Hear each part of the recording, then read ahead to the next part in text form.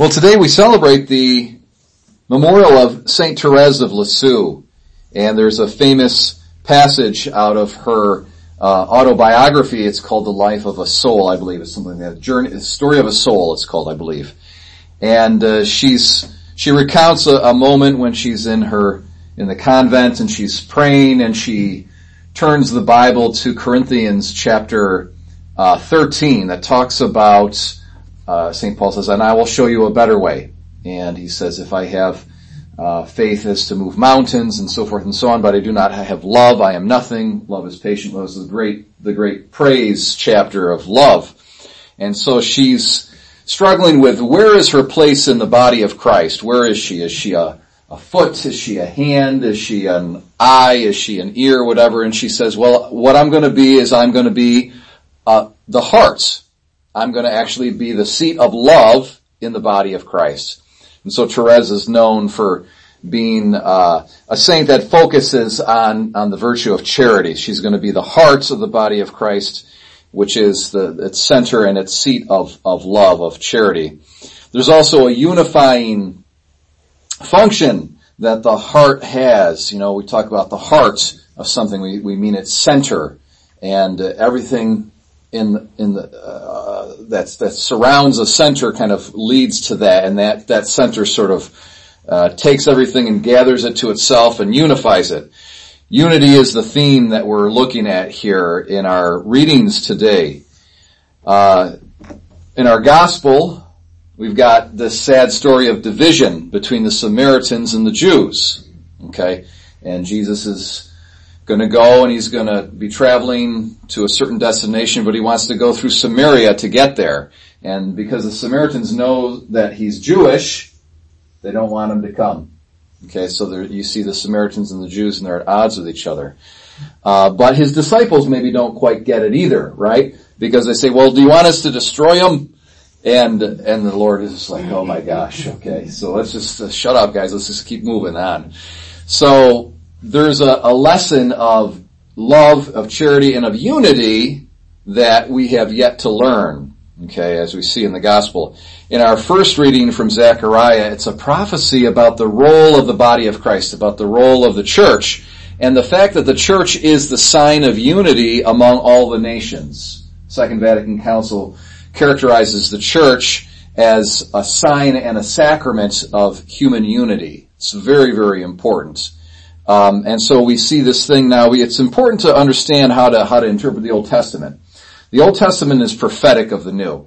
And so there's a lot of things that the prophets talk about that seem kind of earthly in origin, but they're not. They use earthly things to point to a heavenly reality. So in the Old Testament, Jerusalem, otherwise known as Zion, it's got about 3,000 different kind of names or nicknames to it. Okay, Jerusalem, Zion, the city of God, so forth and so on, is a type, it's a symbol of the church. Okay? And so really what Zechariah is talking about, he's talking about the church and how the church is going to draw all these different inhabitants together, and they're going to say, come, let us go to implore the favor of the Lord. Let us go to Zion. And so you have all the nations of the world that are cooperating with each other.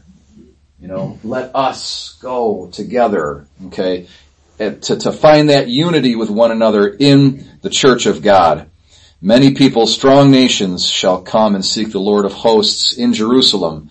Again, Jerusalem being a symbol of the church. And it says, in those days 10 men of every nationality, speaking different languages, and of course the church is composed of all different nationalities. How many languages are spoken by Catholics all over the world? Just probably hundreds, if not thousands. And they say, well, they'll take hold of every Jew by the edge of his garment and say, let us go with you, for we have heard that God is with you. And so the Jew here in Zechariah stands in for the member of the people of God. Okay? And so it's really sort of prophetic of a Christian, even though it specifically says a Jew. He's going to take hold of the garment of the Jew. And it's interesting, we know that because it says, we have heard that God is with you, Mr. Jewish person. And then in the responsorial psalm, what do we say? God is with us. Okay, and so we're really actually, this Jewish person is prophetic of the church. Because Judaism and Christianity are different, but really because one is the fulfillment of the other, there's an unbroken continuity that, across history, one developed and turned into the other one. And the ethnic Jews, unfortunately, St. Paul uses this very powerful metaphor of the olive tree, that the Gentiles were grafted into the olive tree, and some of the branches, some of the Jewish people who were Jewish according to ethnicity broke off because they didn't recognize Jesus. Nonetheless, St. Paul teaches us in that same passage in Romans, though, that God has not forgotten the Jewish people. Jewish even just by ethnicity. They have a very special role in his plan of salvation.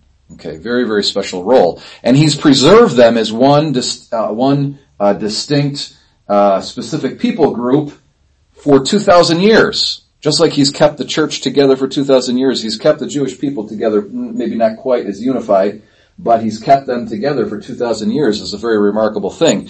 And the St. Paul teaches us that before the end, before the coming of Jesus Christ, the Jewish people will be regrafted into that olive tree, okay, as their proper olive tree. They will recognize Jesus as their Messiah.